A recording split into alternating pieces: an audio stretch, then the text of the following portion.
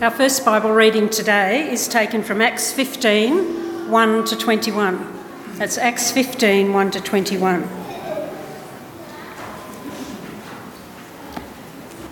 Certain people came down from Judea to Antioch and were teaching the believers, "Unless you are circumcised according to the custom taught by Moses, you cannot be saved."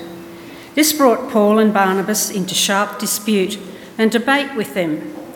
So Paul and Barnabas were appointed, along with some other believers, to go up to Jerusalem to see the apostles and elders about this question. The church sent them on their way, and as they travelled through Phoenicia and Samaria, they were told how the Gentiles had been converted. This news made all the believers very glad. When they came to Jerusalem, they were welcomed by the church and the apostles and the elders, to whom they reported everything God had done through them. Then some of the believers who belonged to the party of the Pharisees stood up and said, "The Gentiles must be circumcised and required to keep the law of Moses." The apostles and elders met to consider this question.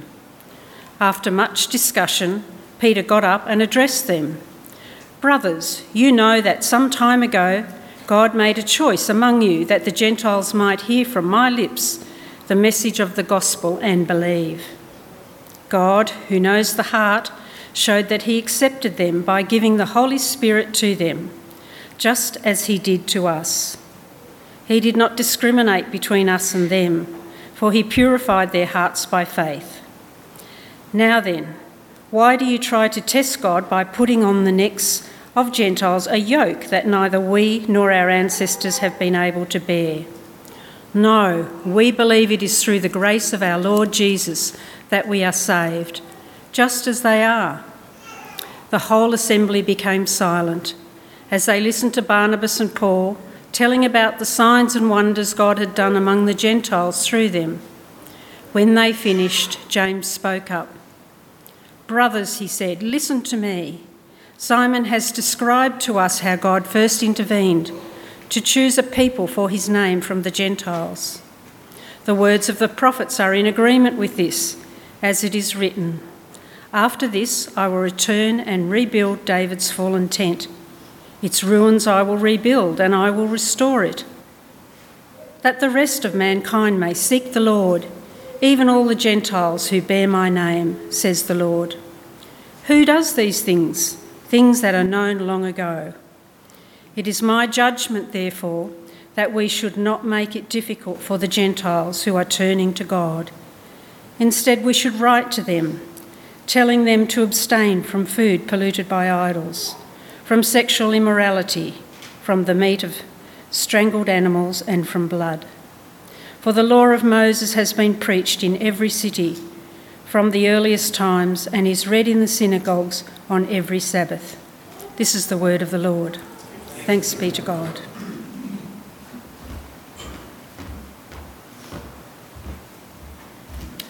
Good morning, my name is Jo.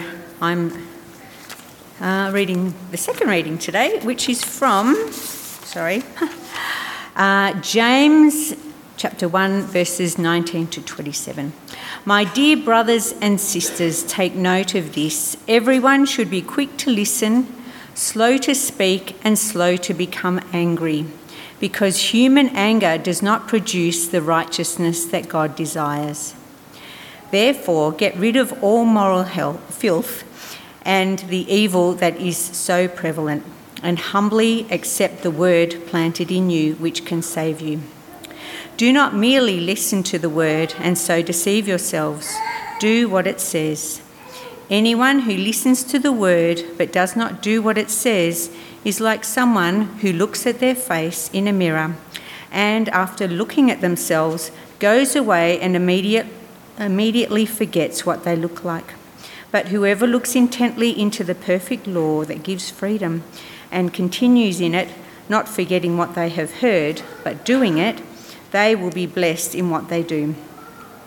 Those who consider themselves religious and yet do not keep a tight rein on their tongues deceive themselves, and their religion is worthless. Religion that God our Father accepts as pure and faultless is this: to look after orphans and widows in their distress and to keep oneself from being polluted by the world. This is the word of the Lord.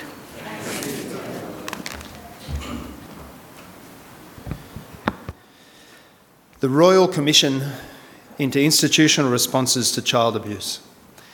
The title really says it all. I don't think you really need to read the report, because it tells us that within particular institutions, children were abused, and then once that had happened, the institutions responded in particular ways that then required a Royal Commission. And those institutions, many of them were Christian churches, and effectively what happened was this: they said one thing and they did completely an evil thing. And those saying, as far as the Christian churches were concerned and the Christian institutions were concerned, those saying that they believed in a God who cared, they failed to care. And many times they failed to care for even orphans in their distress, and that's something that's addressed directly actually in our passage today. And we know, don't we, that the Royal Commission investigated the systemic failures. And it's very easy for us to point and say, aha, aha. And sadly, some of us will point and say, woe is me, because we were impacted. But what James does today in his letter is he speaks to our personal fails. Because it's true, isn't it? Like, if you're like me, we know God's way of love, but I find it easier often to be unkind and selfish.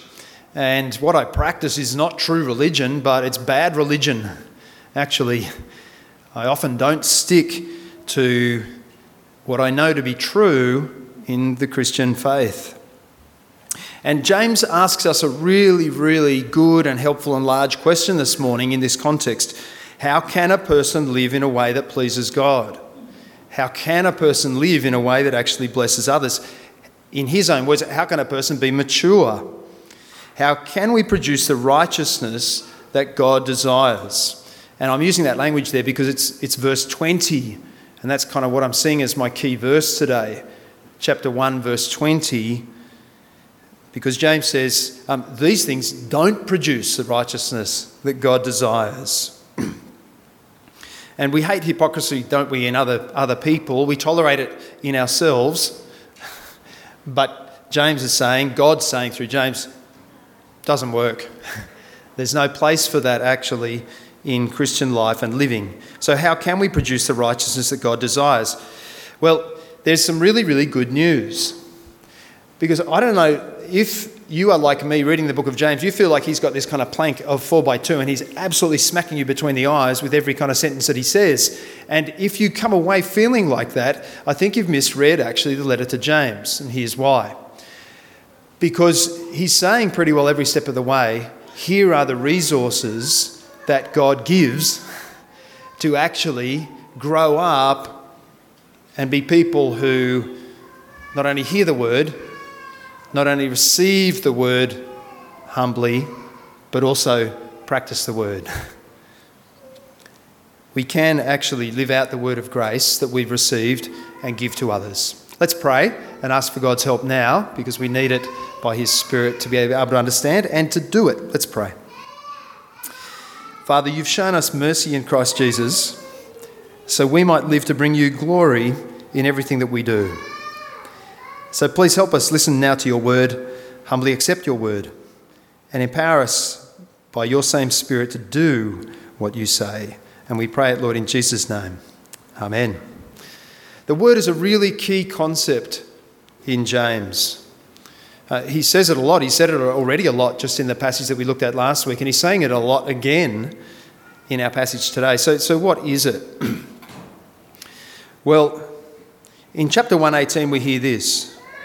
He chose to give us birth through the word of truth, that we might be a kind of first fruits of all he created.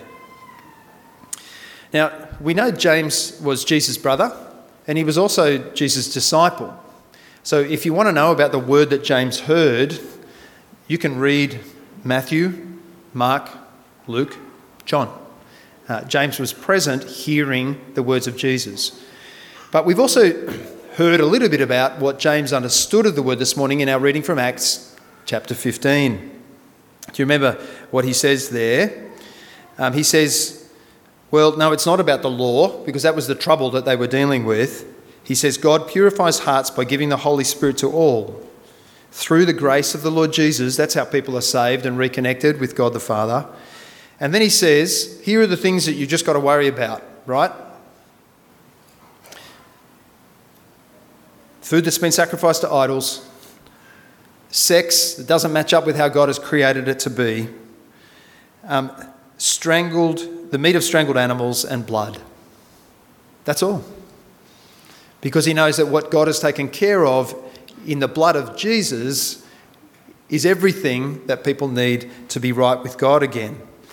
And then we come to the letter of James itself. And he starts by saying in chapter 1, verse 1, he uses the title, the Lord Jesus Christ. Now, whenever anyone is kind of packing those terms together, kind of like we've understood a bit in our series on the Apostles' Creed, a lot is being said. That Jesus of Nazareth is God's promised saving King, the Messiah, the Christ, and risen now, he is Lord over everybody. And then he goes on to use the word faith twice. By trusting in this Jesus Christ who is Lord, you can have new life with God. Verse 1, chapter 1:18, you can be born again. There's the word, there's the gospel that James knows. He's heard it from his brother. He's received it himself, and now he's living it out. So how do people do righteousness? How can God's people produce righteousness? Well, trust and live out the life-giving word in the Lord Jesus Christ. And here we go. And so James, he's got the 4x2 in one hand, and he's got the resources in the other. And he gives us a really clear practical progression. Listen, welcome, do. First of all, listen to the word. Have a look at verses 19 and 20. This is James chapter 1, verses 19 and 20. My dear brothers and sisters, so he loves these people. Take note of this, underline it. Everyone should be quick to listen, slow to speak, slow to become angry. And here's the reason, because human anger does not produce God-likeness. Human anger does not produce God's righteousness. This is good advice any time, okay? So practice this. Be quick to listen. Be slow to speak. And slow to become angry. Consider things. Think about things. Calm down. That's good any time. But what he's talking about is that God's goal is to produce righteousness. And these things are not just general advice, it's actually gospel word-centered instruction. Listen to the word, because this is the first step in bearing fruit, being part of the juicy first fruits of the harvest, an eternal harvest that's actually coming, the harvest of your own soul that lasts into eternity. But sometimes seeing the invisible opposites help us understand what's just being talked about. So this is what I mean. So I've just reversed what's been said in verse 19. Be slow to listen to the gospel. Or in fact, don't listen to it at all. Be really quick to make up your own mind, completely uninformed by Jesus. Be quick to get angry, especially because you've forgotten that life is not about grace. It's about what you deserve and what you should have and what other people should give you. But beware, this produces the opposite of God's righteousness. And it's actually worthy of his condemnation. Now, I've expressed it in the opposite so that you can feel the weight of that. Okay, but he's saying, no. Don't want you to go there, actually. Want you to come the other way. What does God want? His righteousness to be informed in us. How does that happen? Listening to Jesus and not ourselves. So here's the obvious question as a bit of a point of application. Are you listening? So I just did a study of my potential progression from wake up through till about 8 a.m. Here's the potential. I pick up my phone. I look to the news first. I check the emails. Maybe listen to some music. I see what my YouTube algorithms wanted to bring me today. I check into Instagram, TikTok, and that's probably enough by 8 a.m. But I tell you what, if I tread that path, I'm anxious and I'm wondering if the war in Ukraine is over yet. Is it over yet? Is it over yet? Because all these things are informing me, right? These are the words that are coming into me. But do you note what Paul and Barnabas and James and Peter wanted to be on about back in Acts 15 and now James more so here? They're just saying, do you know what God's plan for you is? It's all in Jesus Christ. Do you know what God's been working on right throughout? Everything that he's done up to this point is in Jesus. And you know what's going on into the future? It's all Jesus working its way out. And his grace is the way that he relates to people. And he wants to give people the crown of life. And actually, when you really get a grip on that, it brings peace to your soul now because you know that your eternity is taken care of. And so I'm just asking myself, and I want to ask you, and the challenge is this: how do you and how do I actually organise my day so that God's good word to me in the grace of Christ is actually flowing in and going out? Ian's initiative in SOAP, I think, has just been excellent. It's so great, actually, to be thinking all together about how we might cultivate a daily habit individually, but then corporately, of this very thing, of listening to the Word of God and trying to meditate on it, so that we would grow up as people who are of the Word and are of His grace. And so that perhaps when we first see each other, we would say, have you soaped? Because we actually want to be encouraging each other to listen to the Word, which is going to be the foundation for producing godly character, righteousness. So the second step in this really practical progression of producing God's righteousness is welcoming the Word. And that's verse 21, welcome the Word. Let's have a read. Therefore, because your own judgment's going to be a train wreck and it's not going to produce righteousness, get rid of all moral filth and the evil that is so prevalent, and humbly accept the word planted in you, which can save you. So in order to understand, I just want to draw out the obvious contrasts that are here. Perhaps the biggest one is that only the implanted word of Jesus Christ has the power to save. And so the obvious opposite is that anything else won't. The word has power to give forever life with God. And yet, we find it so difficult to actually listen to that word and accept it. Now, on the other side, there are really strong descriptions, aren't there? Immoral or dishonourable actions and motives actually will kill the soul. It won't save your soul. And what is this immorality? Well, it's anything that doesn't conform to an accepted standard, and in biblical terms, the standard is God himself. And then it gets even stronger, wickedness, being morally wrong or evil. That is the direct opposite of God. Now, you might feel like, now hang on a sec, I'm not the devil, I'm not carrying around a pitchfork, I'm not someone who is actually pursuing Satan's agenda here. But the trouble for us is that Jesus so regularly, and James here, who follows Jesus, just paints things in such stark terms. There is no middle ground, actually. And so that's got to be a challenge to us, but it's a gracious word that wants us to actually come back. But let me give you an idea as we hear from Jesus himself, and I want to read to you from Mark chapter 4, from verse 13.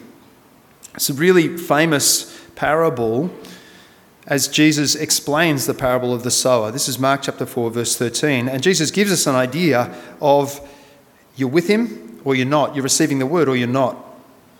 Then Jesus said to them, don't you understand this parable? How then will you understand any parable? The farmer sows the word. Some people are like seed along the path where the word is sown. As soon as they hear it, Satan comes and takes away the word that was sown in them. Others, like seed sown on rocky places, hear the word and at once receive it with joy. But since they have no root, they last only a short time. When trouble or persecution comes because of the word, they quickly fall away. Still others, like seed sown among thorns, hear the word, but the worries of this life, the deceitfulness of wealth and the desires for other things come in and choke the word, making it unfruitful. Others, like seed sown on good soil, hear the word, accept it, and produce a crop, some 30, some 60, some 100 times what was sown. And it's quite an amazing thing for the disciples then and for us now to wrap their minds around, because it just seemed so crazy. That something so small, that something seemingly so weak, that seemingly something so useless like a seed, the word that Jesus spoke was so great and so powerful that it alone would produce new life in those who would hear it, receive it, and live it. And that's partly the challenge for us, because we've got to hear what God says and realise that we've got to hang on to what Jesus says and get rid of really anything else that's trying to lead us and pull us and take us away from that. So why do we, and here's just a kind of bit of application, why do we actually choose what's not of the Lord Jesus? And I heard a really helpful kind of reflection on this during the week. It's because what we often do is we choose the good in what's not of Jesus. So there are many good things sitting there in the context of whatever it is we might choose, but it's not the best, and they're not eternal. Here's maybe a bit of a tangential way of kind of understanding it. The last couple of days I've been up and back to Sydney, and there are extended sections of roadwork, and in one of those sections both lanes are operating, but because the shoulder is being worked on, the speed limit is lower. And of course I observed the speed limit. But I watched many people who didn't. And it just got me thinking, what would be the harm of going at the regular speed limit? I'm an excellent driver.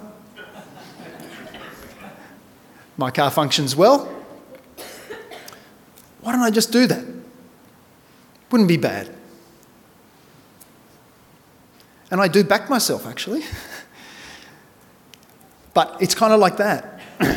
It wouldn't be a terribly, crushingly bad thing. And the worst that could happen, maybe the worst, maybe not the worst, is that I could get a fine for going over the speed limit.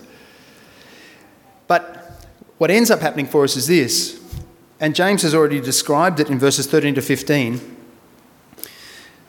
We kind of start to doubt God. We back our own advice. We take that decision, and then just by degrees, we're heading to hell, James says. But what I want to encourage you with is this. What James is actually urging us towards is this: fractional sanctification. Because growing in righteousness and godlikeness and Christ-likeness is not a matter of understanding it and then suddenly it's all perfect. It's a matter of just by degrees, letting him inform us and doing what he says and growing in that. And let the gospel within you actually grow as Jesus' word has more power than your own word. And thirdly, this practical progression to produce God's righteousness. Yes, listen. Welcome it humbly, but do the word. And that's what's being said in verses 22 and 25. James chapter 1, verse 22. Do not merely listen to the word and so deceive yourselves. Do what it says.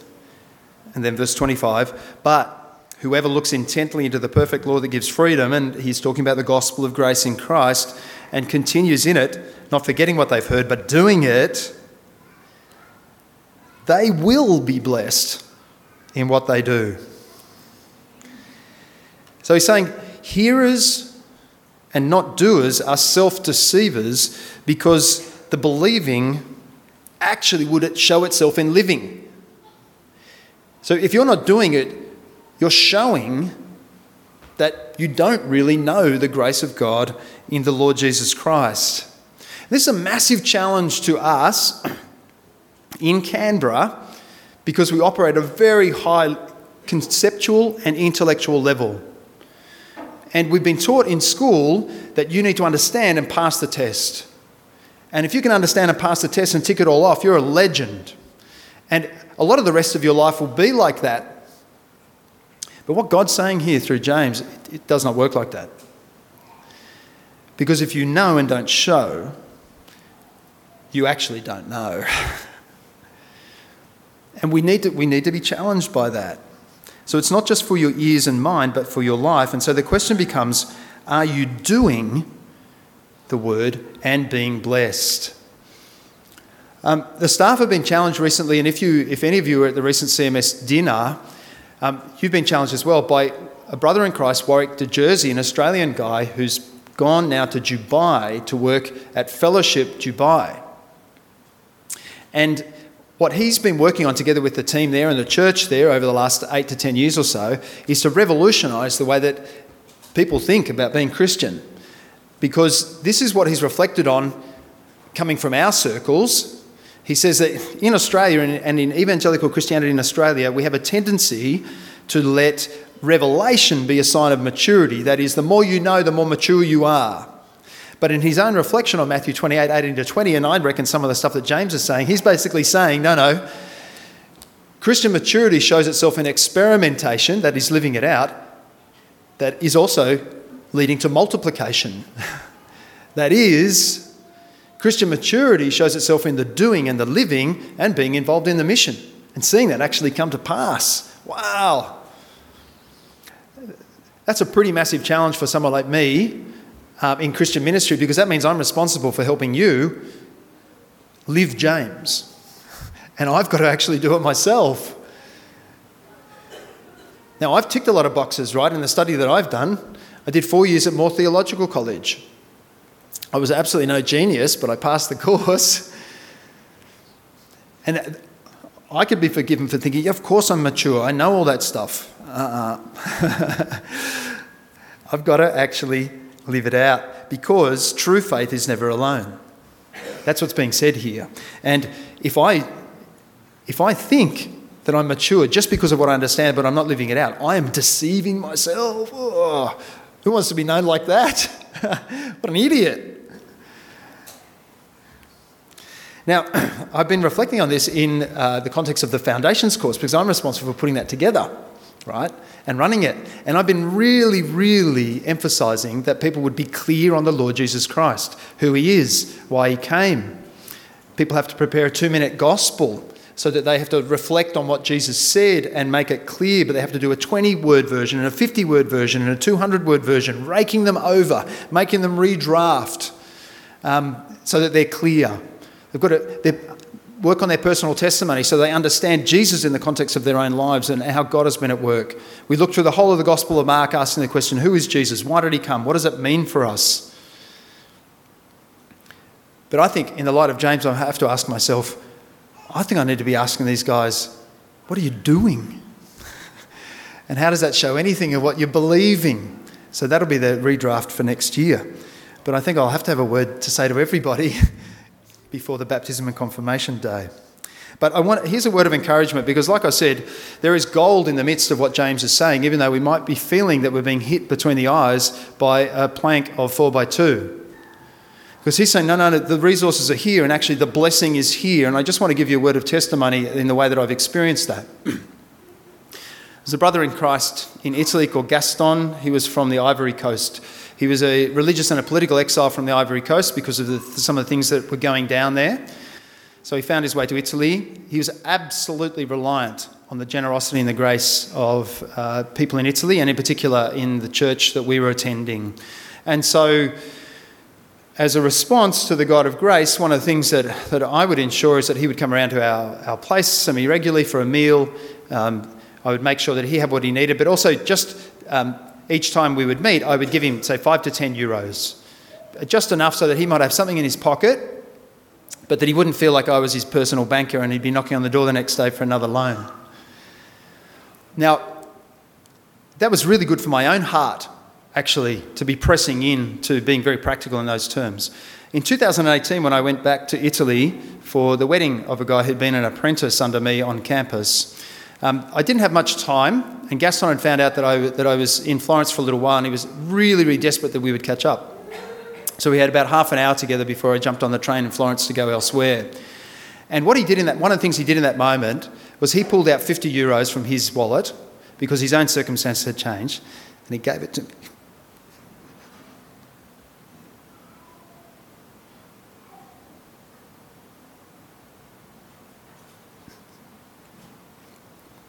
And I knew what was going on. Because he was saying, I'm going to respond to the grace of God and thank you for how you did it to me. And it was very, very good. So I was blessed in the first instance, actually, of serving him. I was blessed in that second instance as he served me and just showed me grace and said thanks. It was awesome. And that's the vision that God has for us, actually. It's the concrete reality. And the encouragement to us is, can you go deeper into the blessing? Do you want to come deeper into it? Do you want to know the righteousness of God as you actually tangibly experience it? As you give it out, but then it comes back to you? Because here's how it works, right? Because God has thought first about me and freed me up, actually, from being enslaved and sinfully selfish, serving myself. What I want to do is respond to him and glorify him, but then my greatest concern becomes you. And if your greatest concern is the Lord Jesus and then me, I just don't have to worry about myself anymore. Because you're worrying about me. And if it's working well, you don't have to worry about yourself anymore because I'm worrying about you. That's grace. That's the fullness of it, isn't it? That's what God has for us and he wants for us. And that's what he's actually talking about. Press into this. Press in. Come in. Come in. Because it does actually just get better and better as you walk more fully into the grace of God in Christ. So how can a person produce the righteousness that God desires? What does true religion look like? And he finishes by saying this: bite your tongue, open your heart, be in the world but not of the world. So have a look with me at verses 25 to 26. Those who consider themselves religious and yet do not keep a tight rein on their tongues deceive themselves, and their religion is worthless. Religion that God our Father accepts as pure and faultless is this: to look after orphans and widows in their distress and to keep oneself from being polluted by the world. So true religion, it's a scrupulous observance of the rituals of faith. And he says a key to doing this is just shut your mouth, bite your tongue. Listen to his word. Stop talking a good game. We're just so often the experts about everything, aren't we? But we're just listening to ourselves. And so we don't really genuinely, deeply trust the Lord's take on everything. And he says, you know how this world really works? It works on grace. You know why? Because from within me, Father, Son and Holy Spirit, that's how it works. And as we spin it out to the rest of the world, that's how it works. And so practical Christianity, genuine trust, means letting Jesus' word come more into your ears and out of your mouth than your own ideas. And then he says true religion actually comes out in a life of grace, undeserved kindness to those who don't deserve it, the vulnerable, those who can't repay. And it's so significant that he would talk about orphans and widows. Because in that context, maybe the worst an orphan could expect would be left to die. The best an orphan could expect is actually to be taken up as a slave, free slave, to be used and abused in any way. Lowest of the low. And widows in similar circumstances, if the culture and the family won't take care of a woman whose husband has just died, then she's absolutely on her own, open to who knows what kind of abuse. And basically he's saying, you want to get on with grace and you want to really deeply understand it, well, show it. Show it to people who don't deserve it. Show it to people who've got no power whatsoever. Because you know what? At least in Israel's history, that was exactly the circumstance that Israel had experienced. And God describes it in different places. You were orphaned. You were left by the side of the road. You still had the afterbirth left on you. And I picked you up and I adopted you and I took you. It wasn't because of anything you did. I adopted you. And so true religion goes out into the world And instead of being polluted by the world, it infects the world with love and righteousness and grace. So grace-based living actually serves the vulnerable and frees us from the tyranny of self-serving. And it's so good, isn't it? I don't know about you, but I love it when I'm worried less about me, because I know Jesus has got that under control. And therefore I can be freed up actually to care for you. It frees my mind and gives me purpose. And it produces God's righteousness, Christ-likeness, loving and blessing others and showing them undeserved kindness. So I started by referring to the Royal Commission, and I'm really sorry to have to do that, but it's just a testimony in our own times of when people have done the opposite of what God's calling them to do. Cursing others, and in themselves, they curse, and in the end, they curse themselves. And we are still feeling the effects. You know why Safe Ministry exists? It's directly related to what our brothers and sisters did not do. And what James is actually saying is, come on. Come deeper into grace. Come deeper into blessing, because it's all there. You don't have to work for it. Jesus has done it. You just come and enjoy the benefits. Let's pray that we would. Please join me. Let's pray. Father, thank you so much for your word of grace in Christ. Your undeserved kindness which comes to us by faith, because he is the Lord. He is the Saviour. He is risen, and he wants to give good gifts to your people. Father, please help us to listen to his word. Please help us to welcome his word and be humble underneath it, so that he would rule over us, and help us to do what he says. And we pray, Father, that you would give us the joy of seeing that fruit being born in our community here at St Matthew's and through us in the lives of other people beyond us. That we would be completely authentic, completely full of integrity, Father God, and practicing your grace. And we ask it in Jesus' name. Amen.